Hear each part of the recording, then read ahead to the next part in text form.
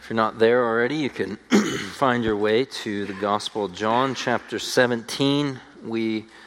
For those of you who are visiting, we are working our way through the Gospel of John, and we are intentionally dragging our feet through this glorious prayer that the Lord Jesus has for his disciples and ultimately for us.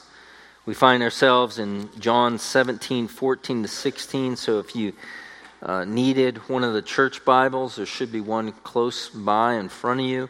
It's on page 1456, 1456, beginning in verse 14. Jesus says, I have given them your word, them being the disciples, and the world has hated them, because they are not of the world, even as I am not of the world. I do not ask you to take them out of the world, but to keep them from the evil one. They are not of the world, even as I am not of the world. The grass withers and the flowers fall, but the word of our God stands forever. Let's ask him for help. O Lord, we pray that you would open our eyes that we might see wondrous things in your instruction. Lord, teach us from this ancient inspired text. Help us to see the glory of the Lord Jesus more fully, that we might respond with faith and repentance. Lord, grant conviction where conviction is needed, repentance where repentance is needed, comfort, hope, and encouragement where that is needed. Lord, I trust you to sort all this out well beyond the knowledge and skill of the messenger. In Jesus' name we ask this. Amen. During my childhood, my parents, as long as I can remember, always had a garden in the backyard.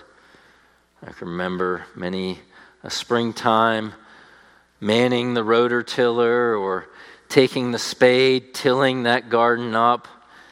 Many a time on my hands and knees pulling out the weeds. And so when I entered into my adulthood, I made sure that I didn't have a garden in my backyard until the Bidenflation program, which has made me into something of an urban farmer.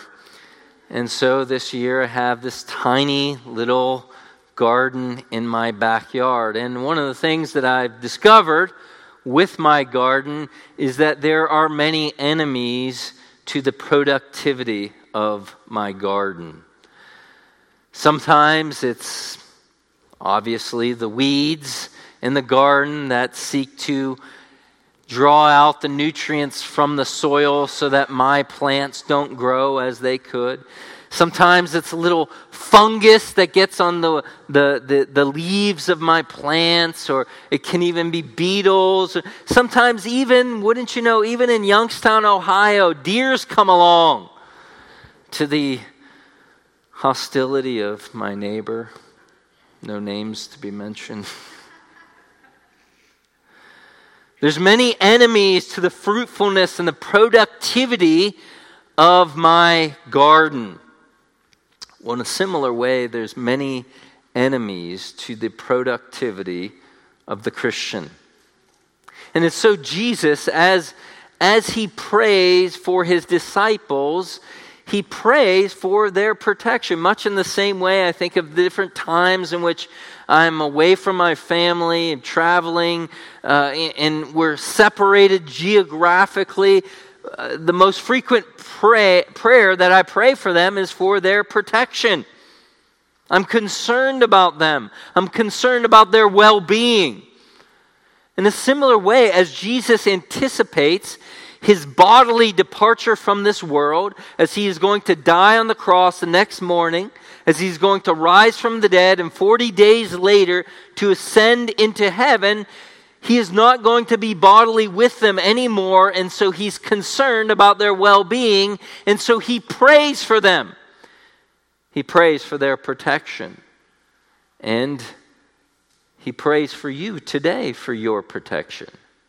As he's not bodily with us, as he's not physically present, although he's spiritually present as to his divine nature, he prays and intercedes before and on behalf of his people at the right hand of the Father. And so this prayer, Jesus intentionally prays out loud. And John intentionally remembers and records this prayer so that we would hear the heartbeat of our Savior, and that we would draw encouragement, and that we would trust and rest in his prayers for us. And so this morning we're going to spend our time pondering 3 reasons why we need to rest in Jesus' prayer for us. We need to rest in his mediatorial work, his high priestly work of interceding on behalf of us.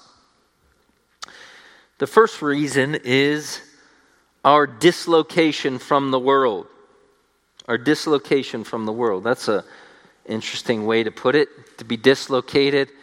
I think it was last year around this time, my sister-in-law actually dislocated her elbow. That sounds painful. Where her elbow joint was out of joint. Or maybe you've had a dislocated shoulder at one point. It's separated from the joint. It's not where it's supposed to be. It's not where it normally is at. Well, believers in the Lord Jesus are dislocated from the world. They're out of joint from the world. They're separated from the world. And that's intentionally so, but it doesn't come without the pain and hostility of the world, as we'll see. And so notice verse 14, as Jesus is praying, he says, he's talking to the Father. He says, I have given them your word, and the world has hated them because they are not of the world, even as I am not of the world. And he repeats this phrase in verse 16. He says, they are not of the world, even as I am not of the world. So he's praying to the Father, and again, the disciples are listening, and ultimately John records this so that we would have it, and that we would understand that believers in the Lord Jesus are not of the world. They have been taken out of the world. They have been dislocated from the world. And notice in verse 14, Jesus connects this dislocation from the world, or them not being of the world, with the reality that he has given them. He says, I have given them, at the beginning of verse 14, I have given them your word. This is what part of what sets the believer apart from the world. We have the voice of God in the Scriptures. We have the revelation of God, and that radically changes the way we think, the way we believe, the way we live, the way we walk in this world. It gives us a different accent. Sometimes you come across somebody and they open their mouth, you hear them speak, and all of a sudden there's this pronounced accent. And you realize, you ain't from around here, is you? That in a very similar way, the Word of God gives the believer a different accent in this world that makes us different, that makes us outsiders. We have different standards of right and wrong. We have different convictions. We have a different purpose in this world. And that makes us different from the rest of the world and often provokes the world's hostility. Now, when this term world is used, you have to understand, John often uses the world in different senses throughout the Gospel of John. I think it's quite clear, quite obvious within this context that John means the world as this world system of unbelief. Basically, the fallen world all around us. The fallen world that began in Genesis chapter 3 when Adam and Eve were seduced into rebelling against the Creator, and they carried with them all of humanity. And it's this world system that is under the blindfolds of the evil one himself. Well, it's that world that believers have been dislocated from, separated from. Jesus speaks of the world in this sense in chapter 8, verse 23 of the Gospel of John, when he says to these religious leaders, "You are from below, I am from above. You are of this world, I am not of this world." This is the same language Jesus now uses of his own disciples. They are not of the world. Now, as we observe in the Gospel of John, they were part of the world. In John 15, Jesus says of his own disciples, "I chose you out of the world." And this is part of the reason why the world hates you. So they were part of the world, as we're all born in this world system of unbelief, but are taken out of the world by the power of the Spirit when the gospel, when we hear the gospel and believe in the Holy Spirit, regenerates the heart, makes one born again. All of a sudden, there's this divorcing of the world. And notice even in verse 15, Jesus says, "I do not ask that you take them out of the world." So he's talking to the Father. He says, "I'm not asking that you would take them out of the world." So while the believer is not of the world, they are still in the world and intentionally still in the world. God wants you to be in the world but not of the world. God wants you to be separate from the world, but still within arm's reach and, dare I say, earshot of the world.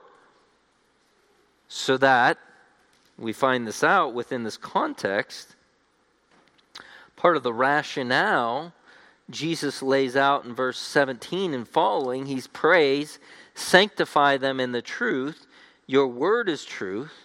And then verse 18, "As you sent me into the world, I also sent them into the world." That part of the rationale of us staying in the world is to be a mission to the world, to reach this world, so that others might come out of the world. But it's of the utmost necessity that we be distinct from the world, lest we become just like the world. And there's always a seduction around us to become like the rest of the world, to believe the same things the world around us believes, to live the same way the world around us lives. And again, I'm not talking about mere superficial externals that so often, and especially legalistic circles, worldliness is communicated, that you don't dress a certain way, you don't have a certain hairstyle. And that's not what we're talking about here. We're talking about the worldly system of unbelieving ideologies that captivate this world, that Satan spins out and people just gobble up and believe. No, the believer is supposed to be distinct from the world. The Apostle Paul says in Romans chapter 12, he says, "In view of God's mercy, to offer your bodies as a living sacrifice, holy and pleasing unto God. This is your spiritual service of worship." And then in verse 2 he says, "And do not be" what? "Conformed to this world, but be transformed by" what? "The renewing of your mind." This is the idea. This is what Jesus is praying, that we would be distinct from the world, separate from the world, in the world, so that we can reach the world, but to be distinct from the world.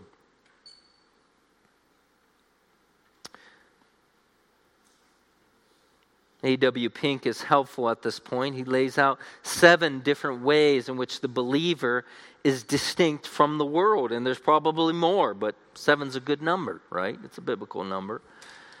Christians have a different standing from those who belong to the world. The world, their standing is under Adam. In Adam all die. In Adam all are guilty. But the believer, their representative is Jesus. And we've been united to Him and we're represented by Him so that we have a standing of righteousness before God. We possess a different nature. Those of this world have a nature that is born of the flesh. A nature that is corrupt. A nature that is enslaved to sin and rebellion against the Creator. But the believer has a nature that has been renewed, that has been regenerated, reborn in such a way that there's new desires, new affections, new appetites that are Godward. We serve a different master. Jesus says in John 8, you are of your father what? The devil. And you do the desires of your father. But those who've been taken out of the world, they serve a different master. We call Him Lord Jesus Christ. He is our King. He is our master. We have a different aim. Those in the world aim to serve their idols, aim to serve self. But the believer who has a renewed mind now has a renewed purpose to live, whether we eat or drink, to do all what? To the glory of God. We live for the honor, the praise, the applause of the triune God. We have a different citizenship. The Apostle Paul says to the audience in Philippi, but our citizenship is what? In heaven, where we eagerly await the Savior. This world as it is not ultimately our home. We are citizens of another land. We have a different life. Certainly the Christian never lives as he ought to live in this world, but nonetheless, the direction of our life is different as we seek to subject ourselves to God's Word and to live according to His standards. And ultimately, we have a different destiny. A different destiny. As it is those who are believers in the Lord Jesus Christ, who bowed their knee to Jesus, claim the promise that God so loved the world that He sent His one and only Son, that whoever believes in Him would not perish, but have eternal life. Different destinies. A destiny that ends in eternal, unending joy and happiness and fellowship with the Creator God in a world that's been renewed and is not tainted by sin, whereas those who are in the world have a destiny under the hand of God's judgment in hell forever. And so you can see that there's tremendous differences between those who are in the world and not of the world, and those who are of the world. And so perhaps just by me going through those 7 differences, you're sitting here this morning and you're realizing, I think I'm of the world.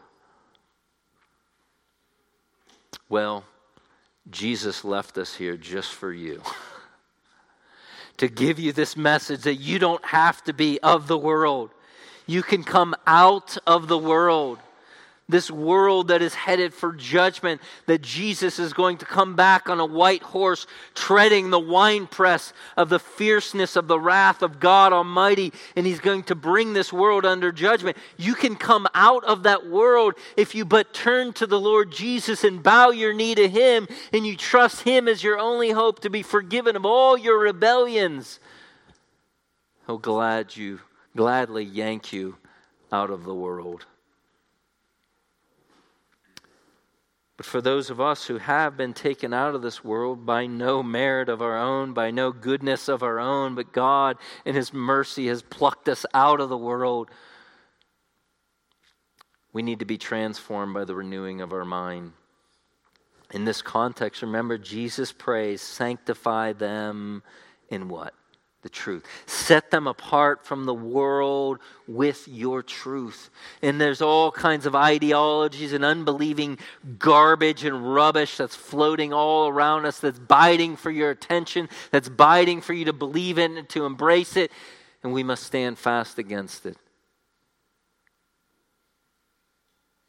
The world around us for many years now has been trying to get God's people to embrace the ideology of feminism, which is actually anti-woman, and to propagate the idea that, well, there's no real difference between men and women. They're essentially the same, and anything that a man can do, a woman can do. Anything a woman can do, a man can do as well. Except I cannot grow another human being inside of my body. Nor can I feed that same human being with my body. Oh, we forgot about that. A woman can't deadlift 600 pounds. Well, you may say not many men can do that either. And you may be able to find some woman who could do that. And I would suggest to you that she's being injected with male hormones. That's why she's able to do that. God has made these beautiful differences between men and women, and there's these ideologies that try to destroy that beautiful image of God in humanity that makes men and women distinct and wonderful and beautiful complements to one another. And we have to stand fast against that and say, no, God made us different. And this is a beautiful thing. This is not something that we should be averse to and kick against. God's word said it all along. In the beginning, God created man. He made them male and female from the beginning.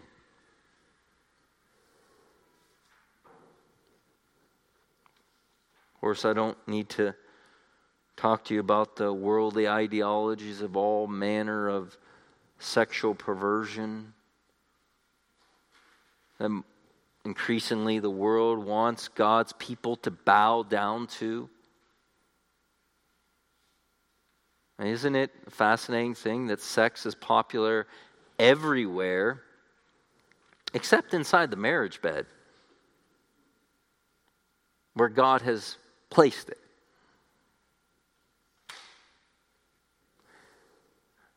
And so Christians today, we need to stand fast against all the unbelieving ideologies, not in a self-righteous kind of way where we stand over and as if we're smarter than the rest of the world, but because we are guided by God's truth, we stand against all these worldly ideologies and say, no, I don't believe that. I don't go along with that. Why? Because the voice of Almighty God has spoken in His Word and He's made it clear. It's not because I'm smarter than you, but because God is smarter than both of us. And so the believer is dislocated from the world. And this is, by the way, why we need Jesus to pray for us. You know, it's often when we're in the time of need and difficulty, will you pray for me? You don't have to ask Jesus to pray for you, but it might be a good idea. He's praying for His disciples here. He, according to the author of Hebrews, He ever lives to make intercession for us. And yes, some of that high priestly intercession is His pardoning prayers as He intercepts our sin because He is that propitiatory sacrifice. He paid in full. And so we can stand before God accepted. But also we see here He's praying very practical, tangible prayers for His own because He knows your greatest needs. He knew the needs of his disciples. He knew the encroachment of the world that would be pressing down upon them, and he's praying for their well-being. Friend, you need to lean into Jesus' prayers. You need to lean into his word. You need to have humility. If Jesus let the world have you, it would have you. You stand distinct from the world only because God is keeping you. And that should humble you. That should humble me. Secondly, the detestation of the world. Not only the dislocation from the world, the detestation of the world. You see that very plainly in verse 14. I've given them your word, and the world has hated them. The world has hated them. That there is hostility from the world of unbelief towards believers. Did you ever notice Islam gets a free pass in the world? All kinds of religions, yeah, blow up buildings, cities. Islam's a great thing. Islam has often Christians get railed against because of their views about men and women being different and different roles and all of that and part of God's design. But, think of the way in which Islam treats women as chattel. Yet it gets a free pass. Why? It's part of the unbelieving world system.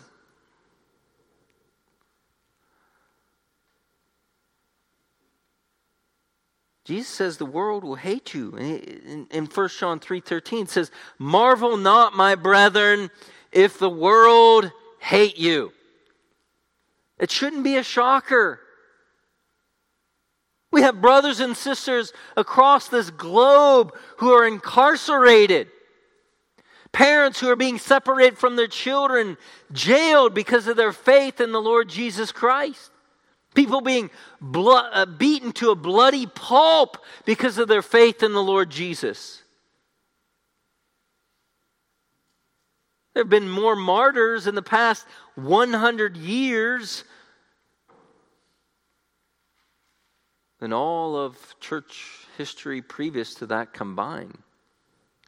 Now, part of that is because there's more people in the world. I get that. But nonetheless, you understand the reality that hatred and animosity from the world is nothing new. But in this country, we've lived in a bubble of so much of the Christian roots and foundations in this country and the realities of religious freedom that we have experienced such minimal hostility. But in case you hadn't noticed, a lot of that's coming to an end.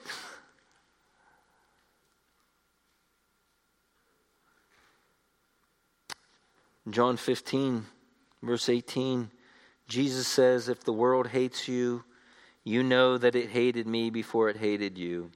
If you were of the world would love you as its own. But because you are not of the world, but I chose you out of the world, because of this the world hates you. Remember the word that I said to you, a slave is not greater than his master. If they persecuted me, they will persecute you. If they kept my word, they will keep yours also. The believer can and will experience the animosity of this world.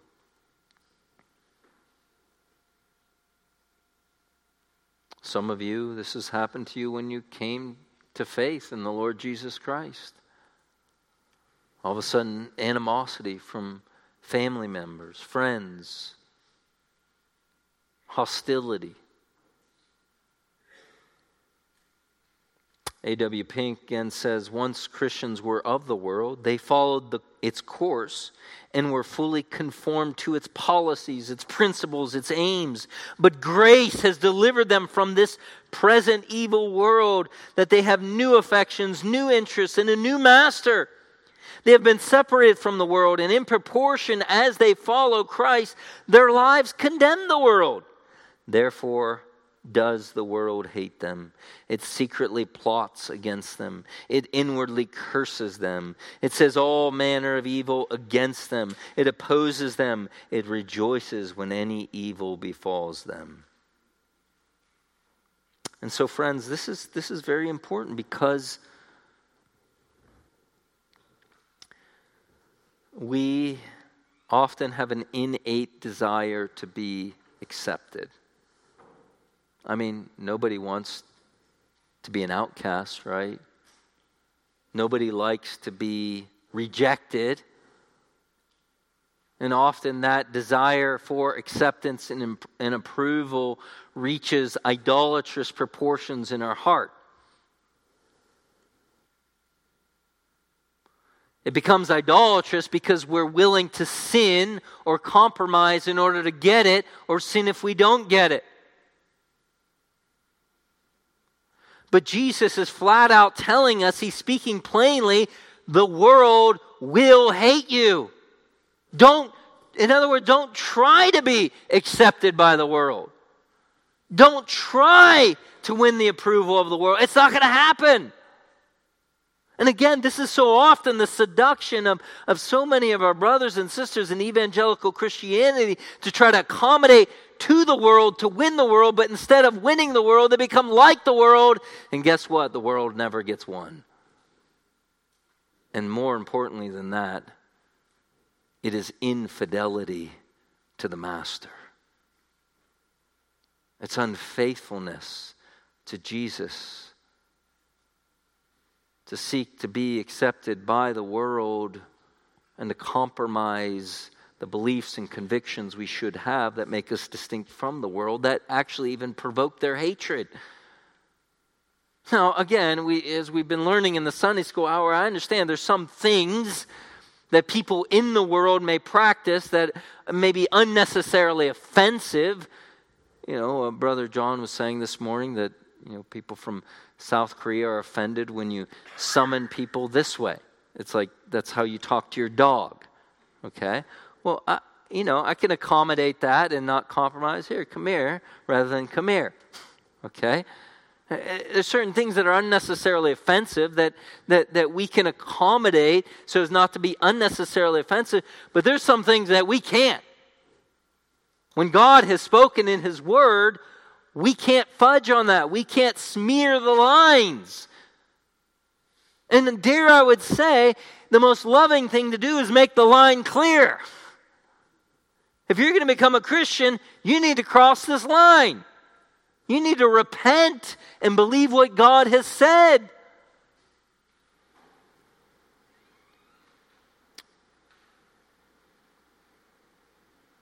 And so, friend, again, even if you're sitting here and you're not a Christian, you need to understand that if you are going to follow Jesus, there is going to be a counting of the cost. Because you will not be accepted by this world.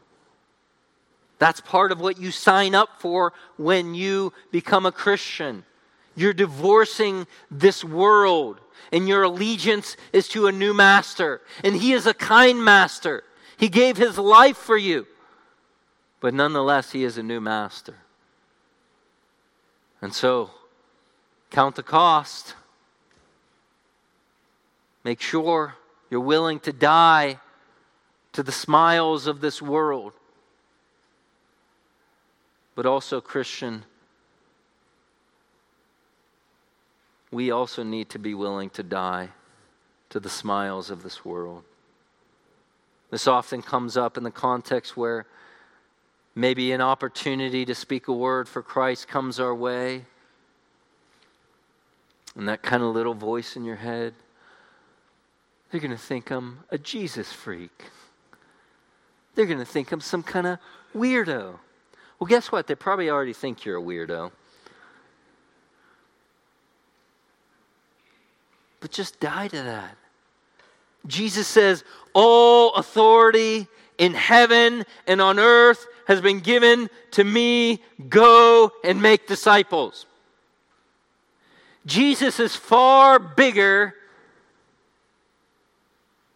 than your acceptance. Fear him.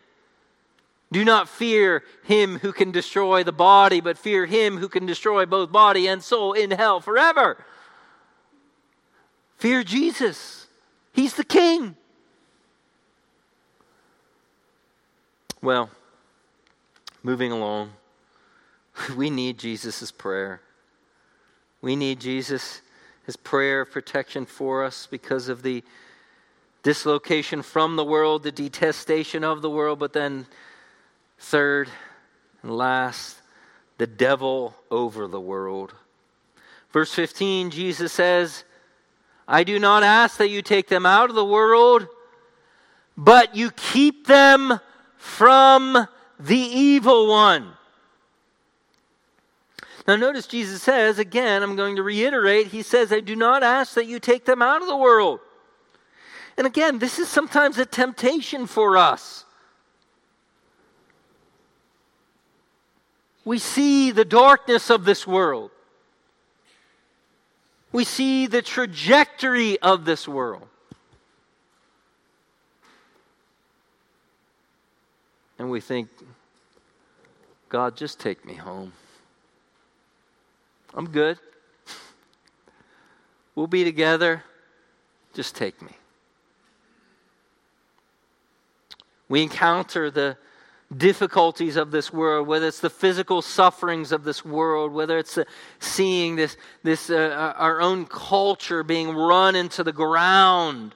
We see these kind of experimentations that are taking place with young people and them being sold this notion that a boy can become a girl and a girl can become a boy, and we're just saying, what on earth is happening in this world? Please take me home. Jesus says, I don't pray that you take them out of the world. They're good just right where they are.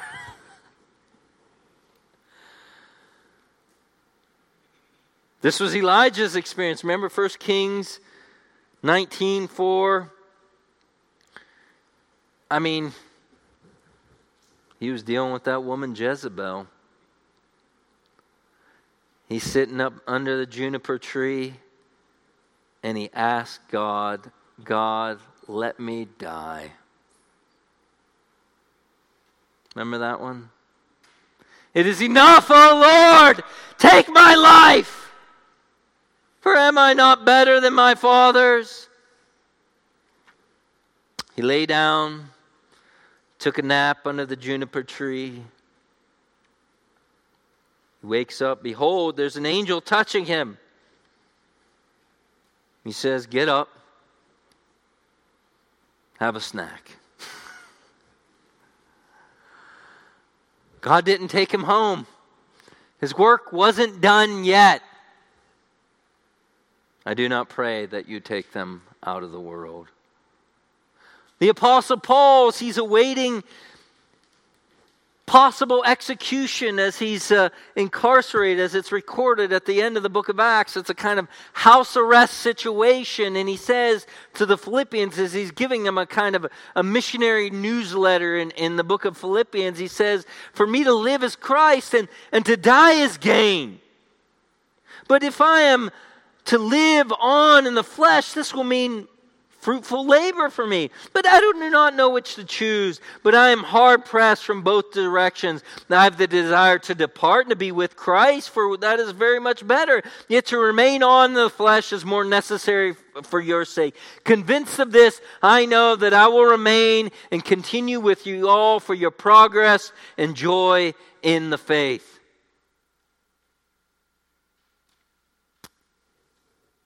He wants to go home, but he knows he probably should stay. J.C. Ryle points out 3 of the only prayers not granted to saints recorded in the Scripture are the prayers of Moses, Elijah, and Jonah to be taken out of the world. Now, I didn't do quality assurance on Bishop Ryle's assertion there, but it is interesting that we do see those three prayers unanswered. And so God's plan after a person comes to a saving knowledge of the Lord Jesus Christ is not, beam me up, Scotty, ready to go home. No, Jesus says, I pray that you would not take them out of the world. Keep them there. And he says in the following verses, just as I was sent into the world, so I send them into the world. You are here. The one thing you cannot do in heaven is reach a lost and dying world. There is no evangelism in heaven. Nobody sent from heaven to hell to be a missionary. It don't work that way.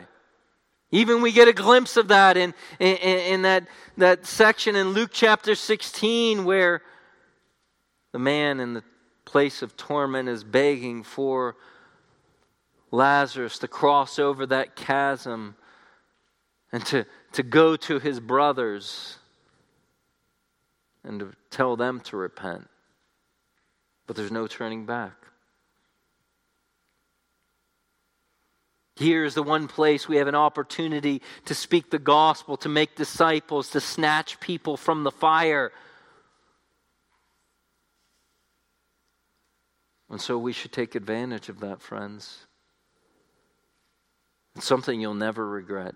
I remember reading Spurgeon talk about that. He says, you never regret telling somebody the gospel.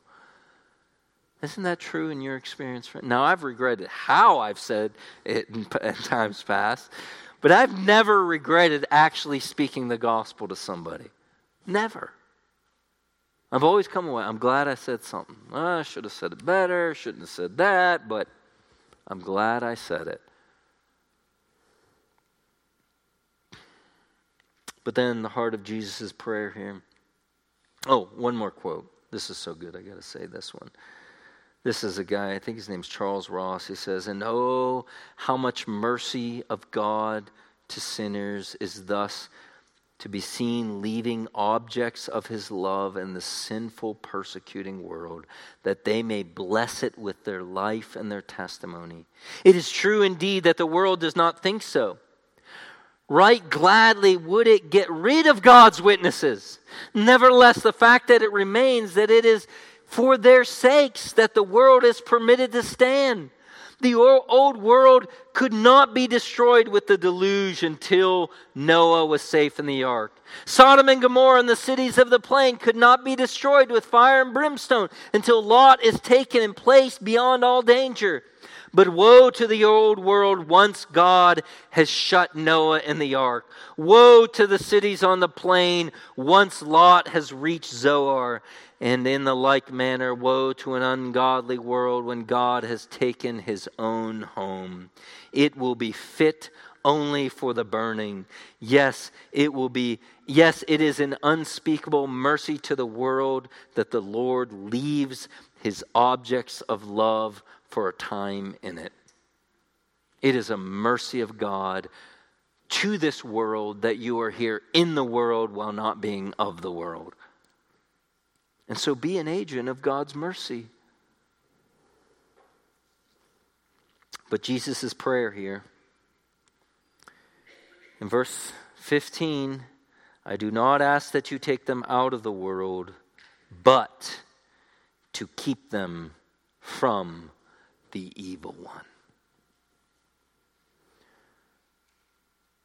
To keep them from the evil one. Now there is some measure of debate whether Jesus is praying that you would keep them from evil or keep them from the evil one. I am convinced in my mind, because of the definite article in front of the world, that it's the evil one. That this is similar to what John says in 1 John 5:18. He says, no one who is born of God sins, that is, continues in sin, but he who is born of God keeps him.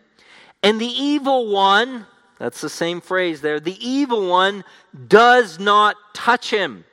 We know that we are of God, and the whole world lies in the power of the evil one. That's what Jesus is talking about. He's just been talking about the world, and now he looks beyond the world to that which lies behind the world, the unseen realm of the devil.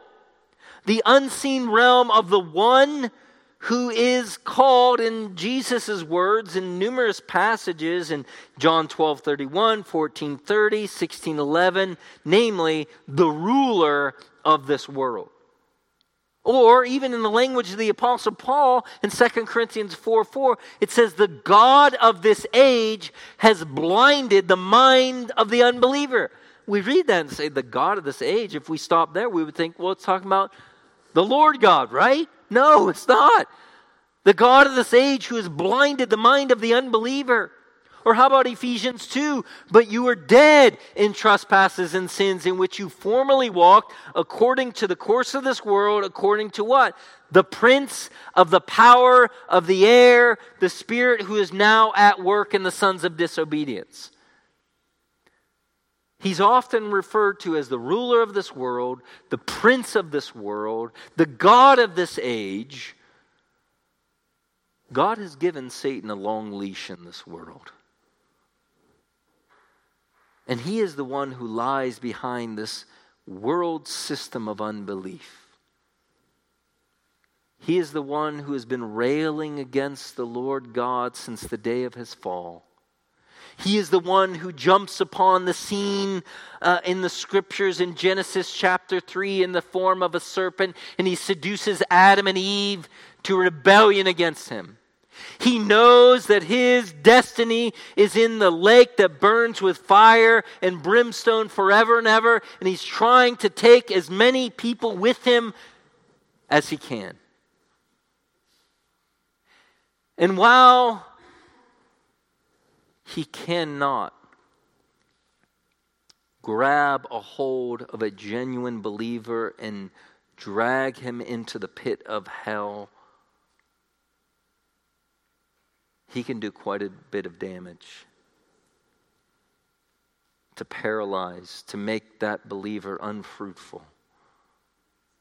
He can do quite a bit of damage of sowing seeds of doubt and unbelief. In fact, Peter warns of this, right? In 1 Peter 5:8-9, be of sober spirit. Be on the alert. Wake up!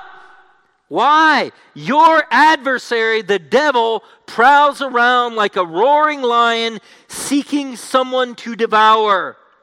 But resist him, firm in your faith, knowing that the same experiences of suffering are being accomplished by your brethren who are in the world. Peter says the devil is a roaring lion. He's a lion prowling. I mean, imagine if you were going to your car and before you exit this building, somebody tells you, there's a lion outside. What kind of caution would you be taking? You leave your children wander all over this building. But you tell them there's a lion outside. You know, your brood of children is going to be close by your side. And even if you dare to go to your car, it's going to be a watchful, you're going to be running in the car, making sure you get in the car, and you're going to be putting the pedal to the metal as fast as you can to get out of here. You are no match for a lion. You think you're sweet. You may have all manner of self-defense classes under your belt.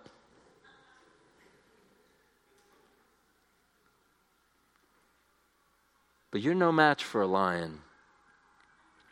Jesus knows that. And see, this is important because the reality is that in our evangelical world, you typically have the charismatics on the one hand who someone gets a sinus infection. I'm being assaulted by the demon of sinus infections. You pray for me. And then you have on the other extreme, in our more conservative, Protestant, Reformed circles where, God's in control.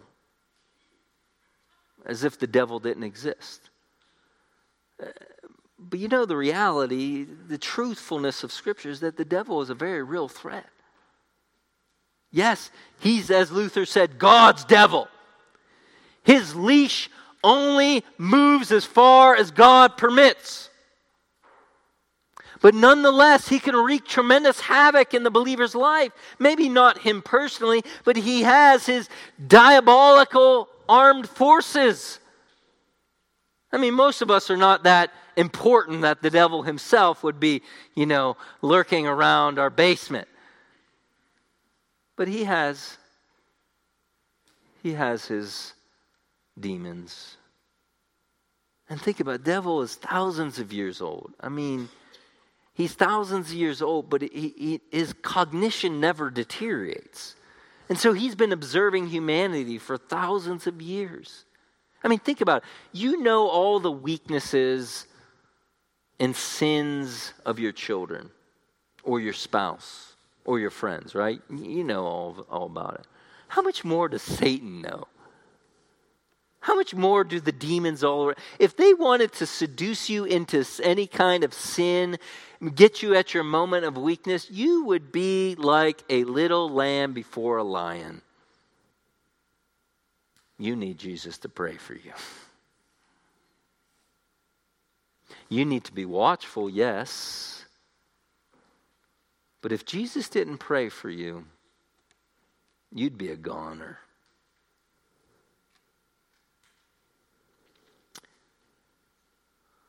Jesus prays protection. We see this, a couple biblical examples. Remember the book of Job? There's this conversation in chapter 1 that's taking place in heaven that Job never knows about, right? Have you considered my servant Job? Satan says, yeah. He only follows you because look at all the stuff you give him. Take away the stuff. No. He'll deny you. So God says, okay, have at him. God loosens the leash upon Satan so much that you remember those people keep coming to Job's doorstep over and over telling him that his basically all of his assets have been stolen, everything's destroyed, and then that climactic, a storm has come and and the building has collapsed upon his 10 children, they're all dead.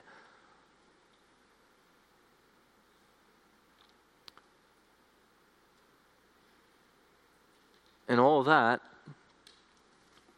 Job did not turn away from the Lord, right? He cries out, the Lord gives and the Lord takes away, but blessed be the name of the Lord. And then God allows Satan to afflict him physically. And so he has boils on the top of his head to the bottom of his feet.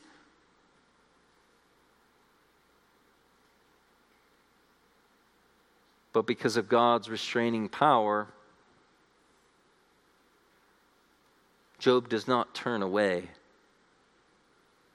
And Satan only goes as far as God permits him to go.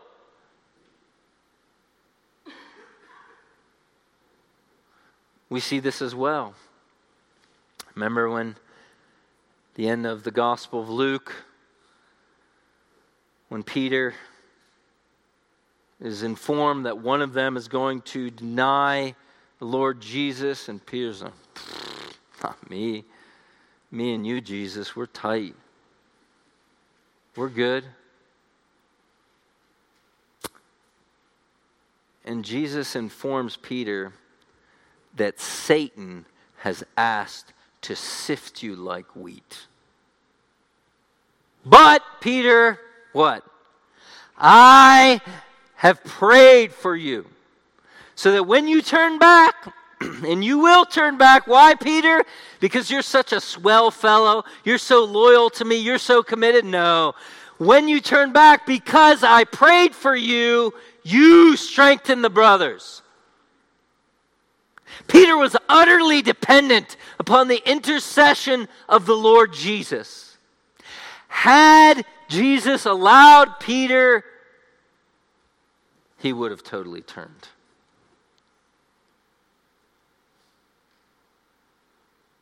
Friends, Satan is allowed to nip at the heels of genuine believers.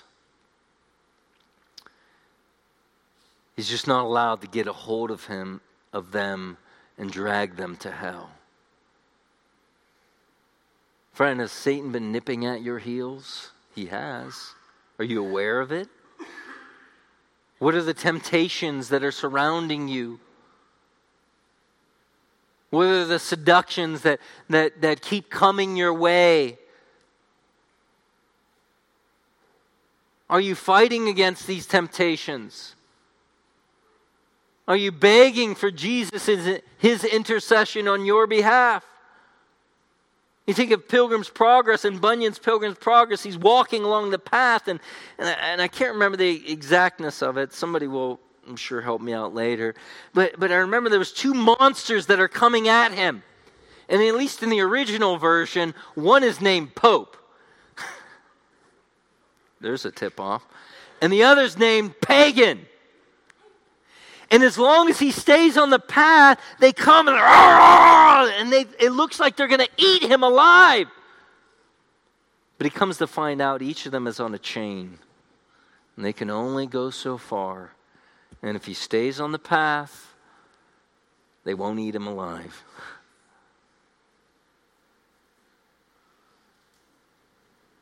Apollyon lurks. Thomas Manton says, keep them from the author of evil, from evil itself, from sin, from the power of the snares of the devil, from destruction, until their course is run. Satan is the author, the world is the bait, sin is the hook. Keep them from the devil that they may not come under his power, from the world that they may not be deceived by its allurements. Oh, child of God, do you know the enemies of your soul? Jesus does. And he prays. And you need to lean into that. We sang it earlier. Lord, I need you. Do you really believe that?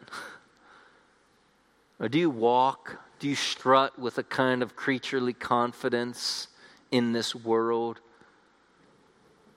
My friend, you ought to walk with a limp, a hobble. You are utterly dependent upon the prayers of Jesus. According to legend, and maybe fact, the story goes like this. There used to be a painting in the Louvre Museum in Paris, France. It was called Checkmate. And it's a picture of somebody playing chess with the devil. And it's called Checkmate. And the assumption for many years was that the devil had won. And then evidently, as legend goes, there was some chess master who was visiting the Louvre, and he's observing the picture, and he's looking at all the chess pieces, and he's trying to figure it out, and he realizes it's actually not the devil who has checkmate. But the opposition is one move away from checkmate on the devil.